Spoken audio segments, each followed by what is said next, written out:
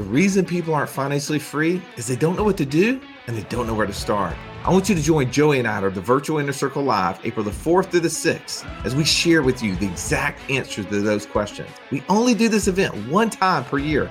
I don't want you to miss out. Go to wealthwatchwallstreet.com/live and enter promo code podcast. When you're at this event, you're going to get your investor DNA. You're going to get access to up to 6 different passive income strategies. So you know, leaving this event, exactly what to do, taking our decades of knowledge so that you can start becoming financially free.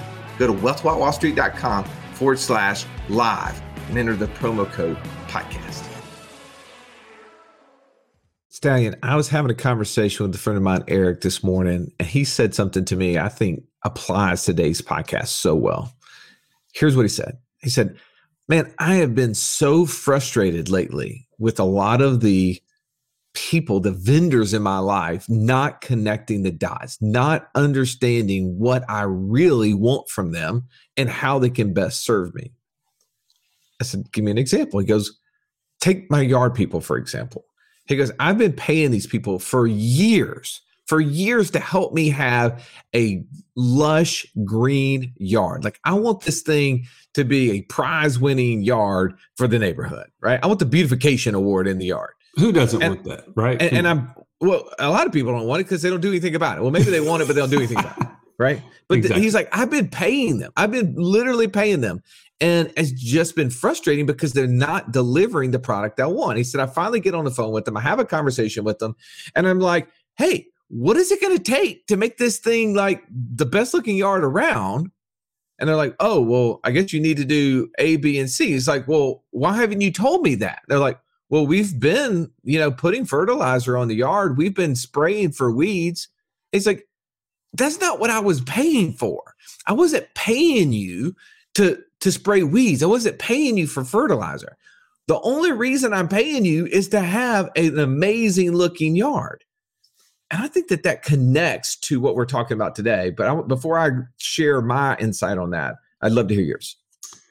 I think that reminds me of another story. One of the guys in our mastermind that came to us, he's doing a lot of things. He was actually investing in a lot of different places. And I think he could check the box and say, oh, I've got syndications. Oh, I've done some land flipping. Oh, I've done this. I've done that. But he still came to us because he was trying to solve a bigger problem. And that was, I want to be financially free from my day job. And all these things I was doing, I was checking boxes, but they weren't cohesively coming together in a holistic plan to get me my end result.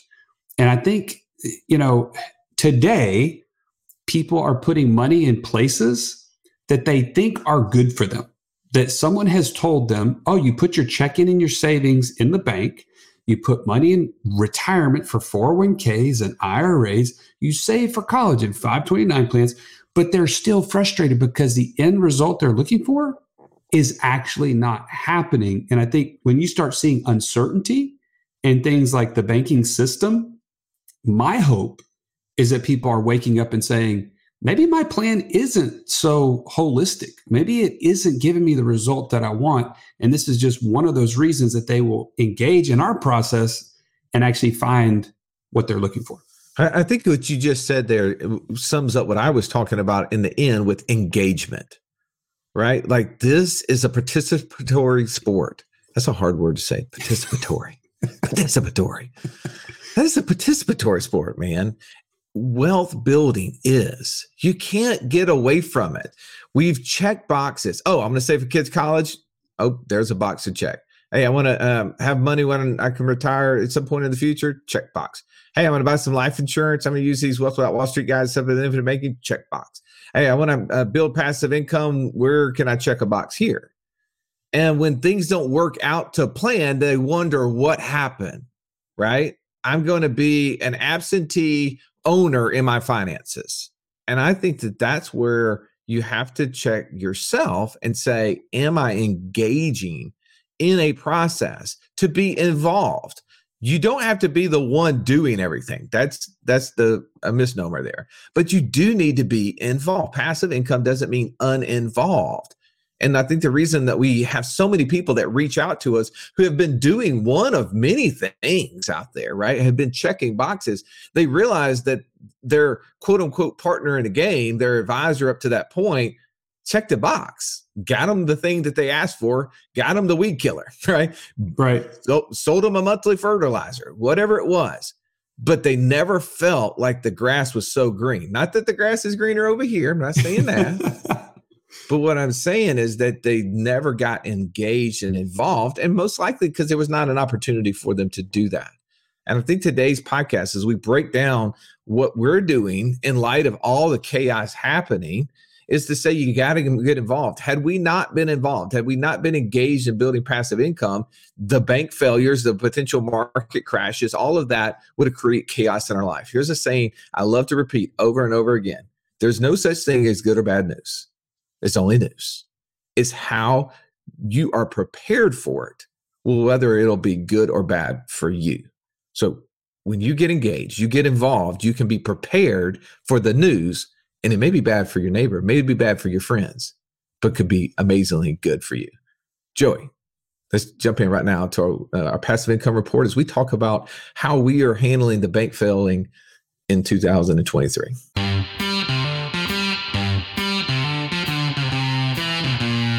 Welcome to the Wealth Without Wall Street podcast, your guide to understanding how to get out of the Wall Street rat race and start your own mailbox money lifestyle. Now, don't let these handsome Southern draws fool you. These financial minds are teaching our country to enhance savings, increase cash flow, and create passive income, all without the help of Wall Street. Are you ready to break through? Now here are your hosts, Russ Morgan and Joey Murray. All right, Stallion, we got a lot to cover today as it pertains to what's going on in the world of finance, right? That's Banks right. are failing. SVB is in Chapter 11. That's having ripple effects throughout the financial markets. It's creating a lot of concern, right? People are wondering, hey, what I thought to be safe right now doesn't feel so safe anymore. What should I do? So we need to touch on that. We need to talk about what we are doing in light of that, right? Because we've talked about using lines of credit, which is actually using banks. Does that pose a risk to us? That's right. We love that Infinite Bank helps us stay out of the fray. It allows us to have access to cash. But then how does that measure up when we're tying it to banks? We need to make sure we address that risk, because there is a risk when you talk about what it is and how to mitigate it potentially. And then let's also talk about things that we're doing this year. Like how are we taking all of this chaos in the market and finding ways to use experience just to add into new sectors? Is that cool? Absolutely. And by the way, don't forget, we need to address the FDIC issue. There's so many people throwing around this FDIC as if it is, good news is we have FDIC. And I want us to address why that may or may not be 100%, something to fail back on. Okay. All right. Where do you want to start? I'm going to let you lead here, because I don't know. I have a tendency to take us and derail us. Where do you think we should start?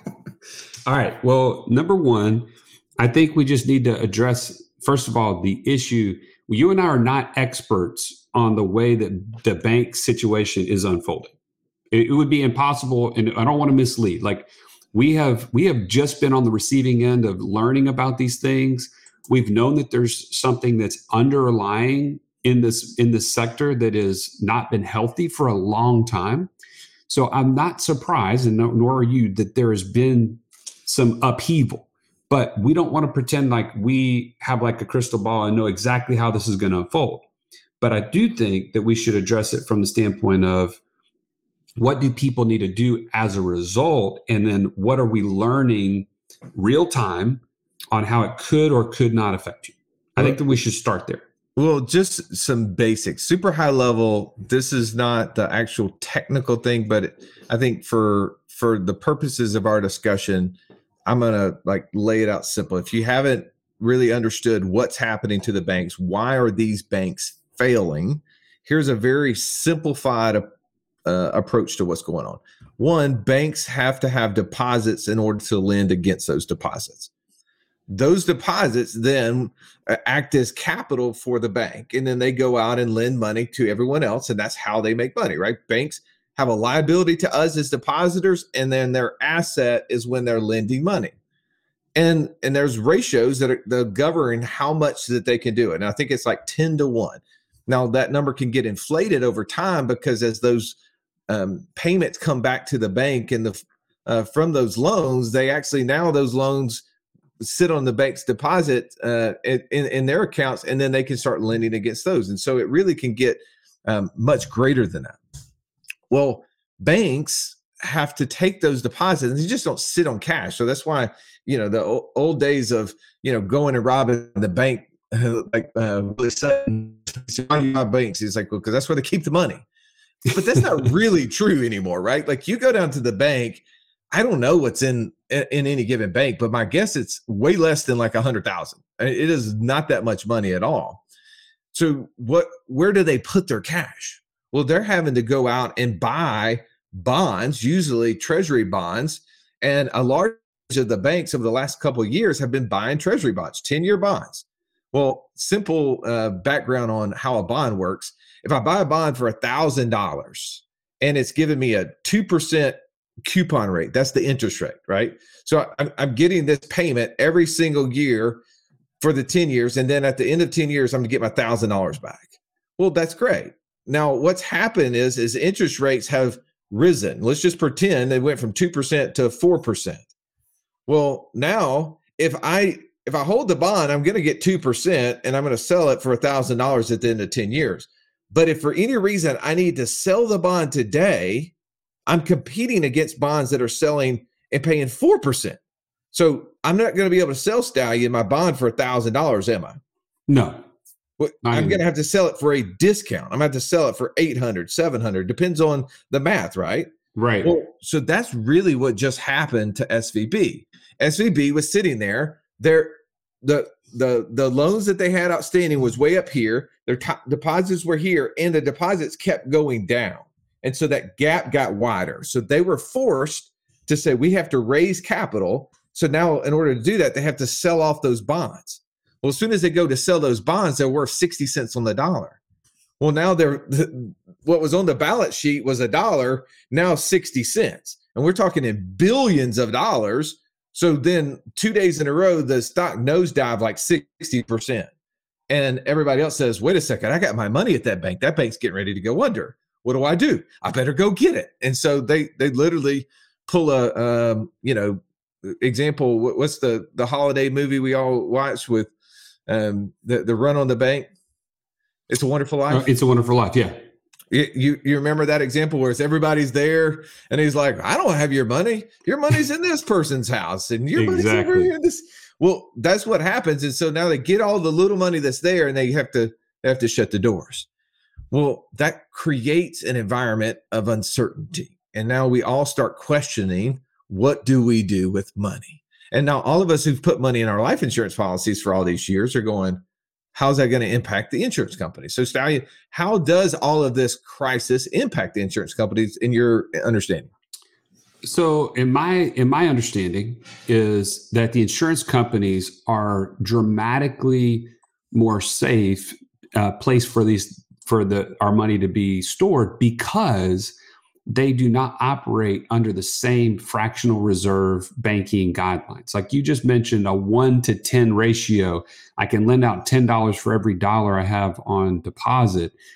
That is not the case with insurance companies. They are regulated at a much higher, how would you say it, level. Like they have to keep at least $1 for each dollar in deposit in reserve. And many of the insurance carriers that we've worked with over the years have well more than that 1-to-1 ratio.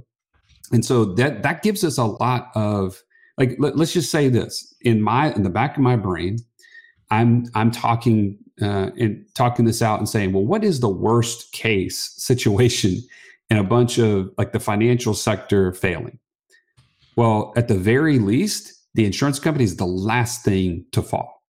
It doesn't mean that they are completely isolated and could not have anything happen to them, but they are going to be based on just the pure way that they operate. They would be one of the last things or institutions to fall. And even in past history, if there has been an insurance company to fail, it's been very rare. But in that event, they've had a larger company come and take them over. With essentially keeping your contracts in place and maintaining those essentially as grandfathered in from the previous carrier. So that to me is giving me first of all, and this is not just from you and I. This is from the clients that we've worked with over the years are reaching out to us proactively right now saying, I am so grateful I've set up this system of all these policies against for my family, that I have the liquidity, I have the safety, all the things I was looking for are now becoming like more and more important to me, seeing all these banks failing around me. Well, so give you a little more context to that. So banks can lend up to 10 times for every dollar they have on deposits. Insurance companies cannot. No one else can. It's illegal to do that for everyone else except banks, right? So that's the reason why insurance companies are more solvent. That's why you don't find insurance companies failing. It's because they don't have this debt to equity ratio like SVB had 185 times the amount of money on loan outstanding than they had for a deposit. $185 was lent out. That was their total liabilities against their shareholder equity. That's a really big number, right? So insurance companies can have that. That's one of the reasons. So for us, we do hold lots of cash at the banks. If you've listened to our show for any length of time, you've heard us talk about infinite banking and how we are able to use that concept to create over $50,000 a month in passive income. But it's just not that easy to figure out, how does this all connect into my own personal system? Stallion, that's why we created the passive income operating system, bro. It shows you how to turn active income into passive income. It makes all the steps come together. If you would like to get access to it as a podcast listener, we've never given this away in public before. Go to wealthwithoutwallstreet.com/PIOS. There was nothing worse than walking into class when you're in school and the teacher saying, pop quiz day. Why? Because you were unprepared. Are you unprepared, though, for financial freedom? Don't be. Find out how close you are by taking our 30-second quiz at wealthwithoutwallstreet.com/quiz. I do want to address something, though, Stallion. You and I have been talking about our passive income operating system. And if you haven't already downloaded the ebook, go to wealthwithoutwallstreet.com/PIOS and take a gander at that. This is the process of how you turn active income into passive income. Now, within that, though, we talk about something that we do, which has been utilizing a life insurance line of credits, where we went to a bank and we said, hey, Joey and I have over 40 different life insurance policies. We insure like over 15 lives, something like that. And we want to simplify our life by not having to go take loans from every single insurance contract we have when we want to invest in a multifamily deal, or if we want to do more land flipping, or a short terminal, or Joey needs money to shore up, 100 unicorns balance sheet, whatever it may be, right? It made it simpler for us to have one checkbook that gave us the ability to write off all of those insurance contracts combined. Now, it was actually one. Joey and I know we share the same brain. We don't share the same bank accounts. So we have multiple different lines. But one of the things that came up through this process is we started evaluating the potential risk of having our life insurance companies, the contracts we have, collaterally assigned to these banks to have the line of credit. What would happen if the bank in which we were using for our line of credit went into bankruptcy? How long would that tie up my access to cash? So Joey, what have we found out in this process of trying to go through and figure out what sort of risk are we taking, and do we need to exit that approach? Well, and so just as a little background, all of our liquidity are in insurance policies, right? There is no like, oh, we have, some money in insurance policies and some in these brokerage accounts. Like, we're Wealth Without Wall Street. Okay. We have nothing else besides our investments that are off of Wall Street and this reservoir of cash that is in policies. Can I scrub your language there? Because I do want to be, every time we talk about this, I want to make sure the person who's listening to this for the first time, we don't have not $1 in a life insurance policy. There's not one single dollar in any life insurance policy. Where's that contract, the policy that they send you in the mail, or it's in your inbox? How much cash is in that policy? Nothing. Zero. Our money's where? At the insurance company. At the insurance company, right? Okay. That's what we're invested in. Thank you for busting my nuggets on that unnecessarily, but I appreciate it.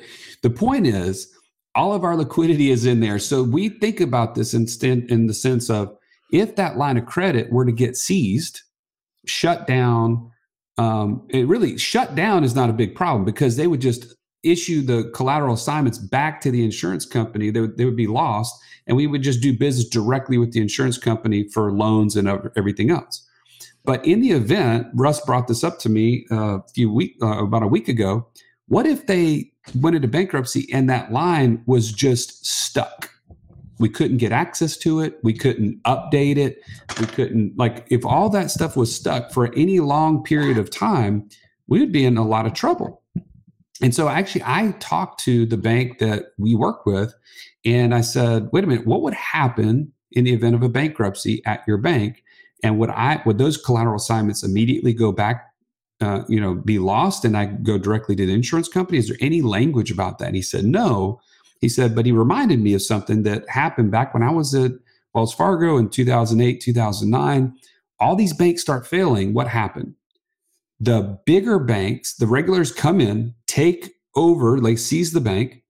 And within a matter of days, that bank is now under, or has been sold to, or I guess swallowed up by a larger bank. Those deposits, those liabilities, everything else that goes with that bank goes to the new bank. And he gave the example of BB&T Bank taking over Colonial Bank. That was here locally in Birmingham. I got to see that firsthand. He said in that situation, the bank literally took 2 days where they were offline, so to speak, and they still operated, but they asked their depositors to give them a couple days to work this out. And then everybody stayed on that worked there. All of the terms and conditions of the loans and things that were on the books stayed the same, even though there was new ownership in place. And he said, so there may be, if there was ever a bank failure with the line of credit that we have, there may be a short window of time, just like he explained, where the new bank would have to take over, and that would be kind of seized or you couldn't touch into it or whatever, but it wouldn't be a long-term thing. Now, I'm taking that with a grain of salt, Russ, just so you know, and I'm saying, okay, that does remind me of what happened back then. That doesn't mean that would happen the next time. So I'm not necessarily just taking that as the gospel and saying, oh, well, this is what would happen. But I am trying to, what? Well, I was going to say, I want to draw a picture here, not a pretty picture. And this is why you watch this on YouTube, right? Okay. So that you can visualize this. Because for those of us who are very visual, like me, what Joey just said may or may not make sense. So I want to clarify what's happening, and then let's talk about what the potential risk is. Because we always need to understand what the risk is so we can make good financial decisions behind it. Well, this is what we were talking about before. We make premium into life insurance policies. We have all of these insurance policies that are out there, and we have 40 something, right? And those deposits are made into insurance companies. And we work with 6 different insurance companies, Joey. We have life insurance contracts with over 6, I think it's 6, and maybe 7 now, I can't remember. And what we have done is normally, right, before we learned about this strategy, if we wanted to take a loan, we would go to the insurance company. They would use the cash value that was in these insurance contracts, and say, yeah, we'll loan you money against that value, and they would just deposit it in our own personal bank account, and we would go, and it was fine, right? And especially when we had 1, 2, 3, 4 policies, like it was really simple. You know, if I needed 200,000 and only had 50,000 in each one, I'd have to take a loan from all 4, right? If I only needed 50,000, I could just take it from one. But it got to the point where when we started, you know, with all of our cash, when we started buying assets, right? When we started creating cash flow, it's like, well, okay, the time that we took 3 loans from 3 different insurance contracts, we have loans against 3 different insurance contracts, and we're sending back $1,000 a month. Do we just send back a third? But, you know, actually we end up taking 50 out of one and 25 out of the next 2. It just made our lives harder. And what happens when things get harder? You do less, right? Inaction, you get confused, right? We get complacent. And the whole purpose of the passive income operating system was to speed it up, because our goal is to get to where our financial freedom is defined when we have more passive income than we have monthly expenses. True? That's right. Well, so the way that we did that is that we went to a bank who said, yeah, I would happily give you a loan against all of the cash values that you have at these different insurance companies. And we had to fill out paperwork, get our spouses and other things. And we were able to combine it, which simplified our life even that much further. Because Joey, I don't know about you, but my wife owns a couple insurance policies. And having to have her sign the paperwork every single time, you know, we were taking a loan to go buy something new. What if she wasn't there? What if she was on vacation that time? That's right. So this simplified the life. Well, we went to the bank and they gave us a line of credit, which gave us this little checkbook, which allowed us with that checkbook to be able to immediately take advantages of opportunities. Now, I like that little checkbook. That's cute how you did that. You like that? Yeah, it's so good. I, for those who are not watching, I am the worst drawer. But because I have that, it simplified my life to be able to make financial decisions immediately. And I could do wires or ACHs or whatever I needed to out of there. Well, here's where we understood what the risk potentially was. What happens if this bank files for bankruptcy, right? Whether it's Chapter 7, Chapter 11, 13, whatever it may be. If they go into bankruptcy of any sort, now this collateral assignment exists. And I'm just going to use, let's say that we have, $5 million and cash values over here in our life insurance contracts. So we over here, the bank won't give us all access to all 5 million, but maybe they gave us 4.8 million worth of lines of credit, right? So this is our line of credit available or not available. This is our credit limit, right? 4.8 million. And then if maybe we've been taking out loans, and so we have loans outstanding for, 2 million. So our available credit would be the difference between the 4.8, right, and the 2 million. So for those keeping track at home, that's 2.8 million staying. Now, if this bank goes into Chapter 11, what happens? I can't go back to this insurance company and say, hey, I have a loan with these banks for $2 million. But they're, I can't write any more checks against my checkbook over here because they've shut the doors and they've closed access to those accounts for right now. Right. But I have another 2.8 million and I have this investment opportunity. I want to go ahead and take a loan against the insurance cash values I have over here. What are they going to say? Do it now. Good. I hope you guys are listening better than my co-host at this point. Good gravy, man. I'm sorry. Catch me up. What they're going to say is, I'm sorry, you have a collateral assignment against that says we have to check with this bank first before we can issue out any loans against your contract. Now, why would they do that? Why does that exist at the insurance company? Why do they have to go to whoever the collateral assignment is against it before they could give us the owner of the insurance contract access to any more money. Because they don't want it to be double dipped, so to speak. Right. If we had all $4.8 million loaned out and we came over here and got another $1 million in loans, now we've got $5.8 million out, but only $5 million total value. Right. They would That's be right. upside down. Remember, insurance cannot lend out more money than what they have on deposit. So 100%. we cannot borrow money against our life insurance policy. That does not exist. So when people talk about how do they use infinite banking, you have to have the money there. So that's the first reason why we have to understand the risk that exists when we're using lines of credit, is that if this bank goes under, it doesn't matter how much we have available over here on our line. We have to assume the bank is going, or the insurance company is going to assume every dollar has been out.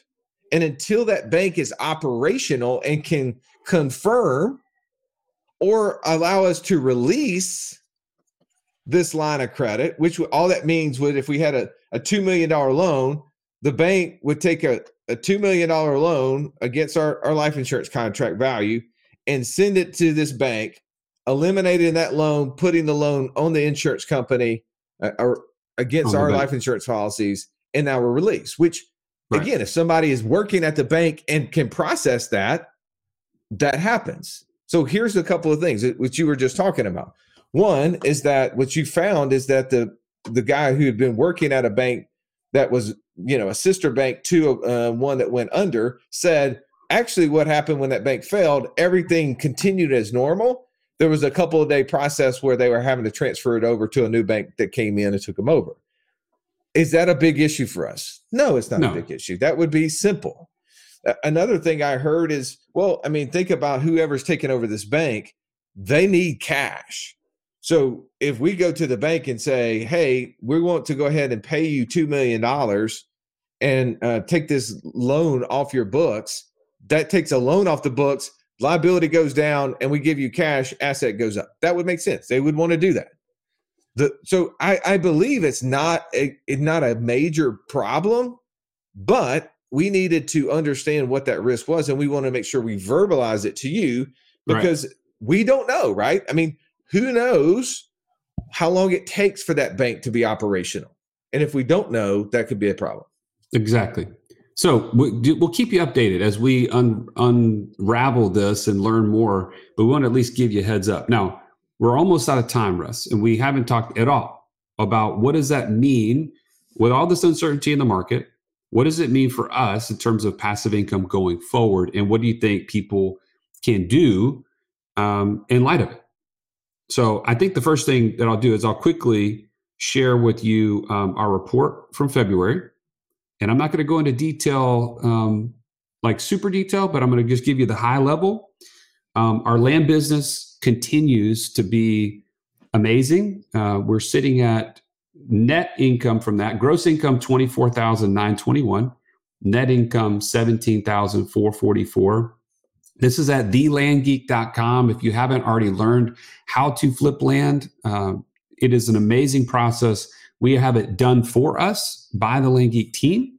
And you can get more information there if you want to learn more. But to me, this is the most solid thing that we do because it is hard assets that are tied to collateralized loans. And so we just got done talking about how a bank collateralizes these insurance policies and does a loan, and they feel really confident about it. I feel really confident thinking like the bank when we're collateralized against raw land.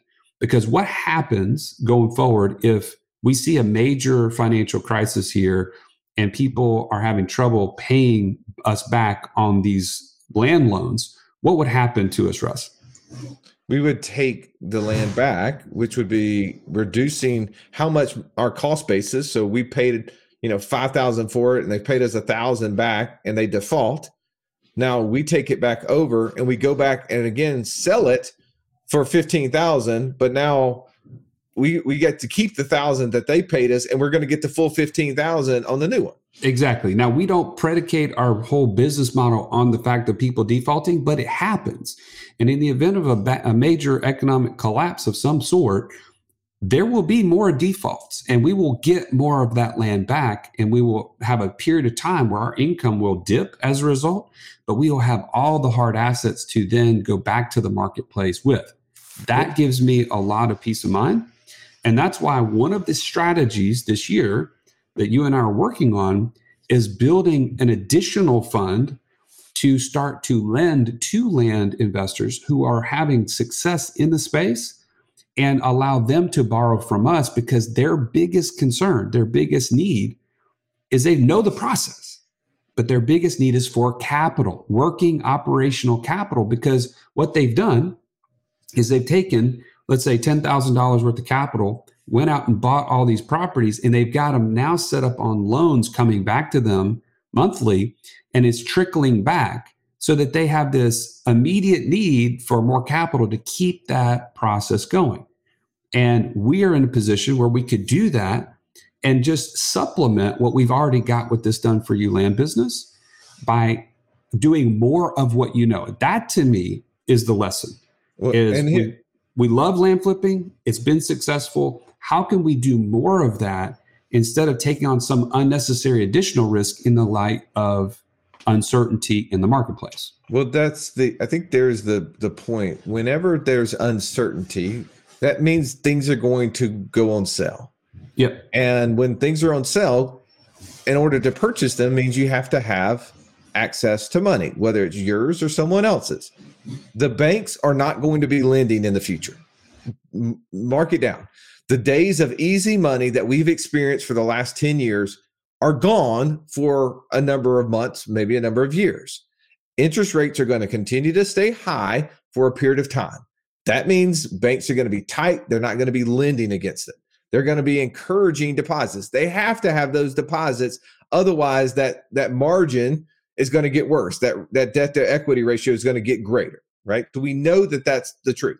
So we better find ways to grab capital. Well, those who have built a land business that are out there buying properties, they know people are getting antsy, and now they're going to start to experience, most likely, a higher number of people willing to sell just so that those people can get cash and put it in their pocket. And so they're going to see their acceptance ratio on the number of mail outs increasing. I'm already seeing it. I had a guy reach out to me the other day, said, "Hey, I got 8 properties that I can buy. I just don't have the cash." And I'm like, I can help you, right? Because here's the thing, is that we have cash. If you've been doing infinite banking for any length of time, you've been stacking cash, right? But what we want to do is create financial freedom. That means we have to turn cash into cash flow.